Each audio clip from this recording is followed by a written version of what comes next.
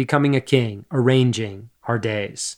How we arrange our days and spend our time is central to becoming the kind of king to whom God can entrust his creative power.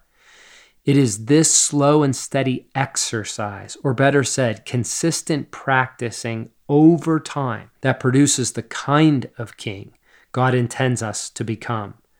What is the relationship between the kind of human Jesus was on earth and how he spent his time?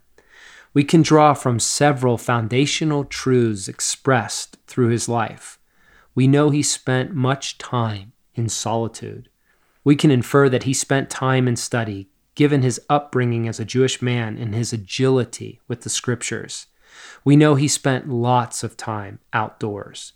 We know he spent time with his close friends.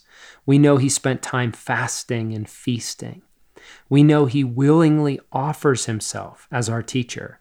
Therefore, is it possible that learning from Jesus how to spend our time could be transformative in our process of becoming? Find out more at becomingaking.com.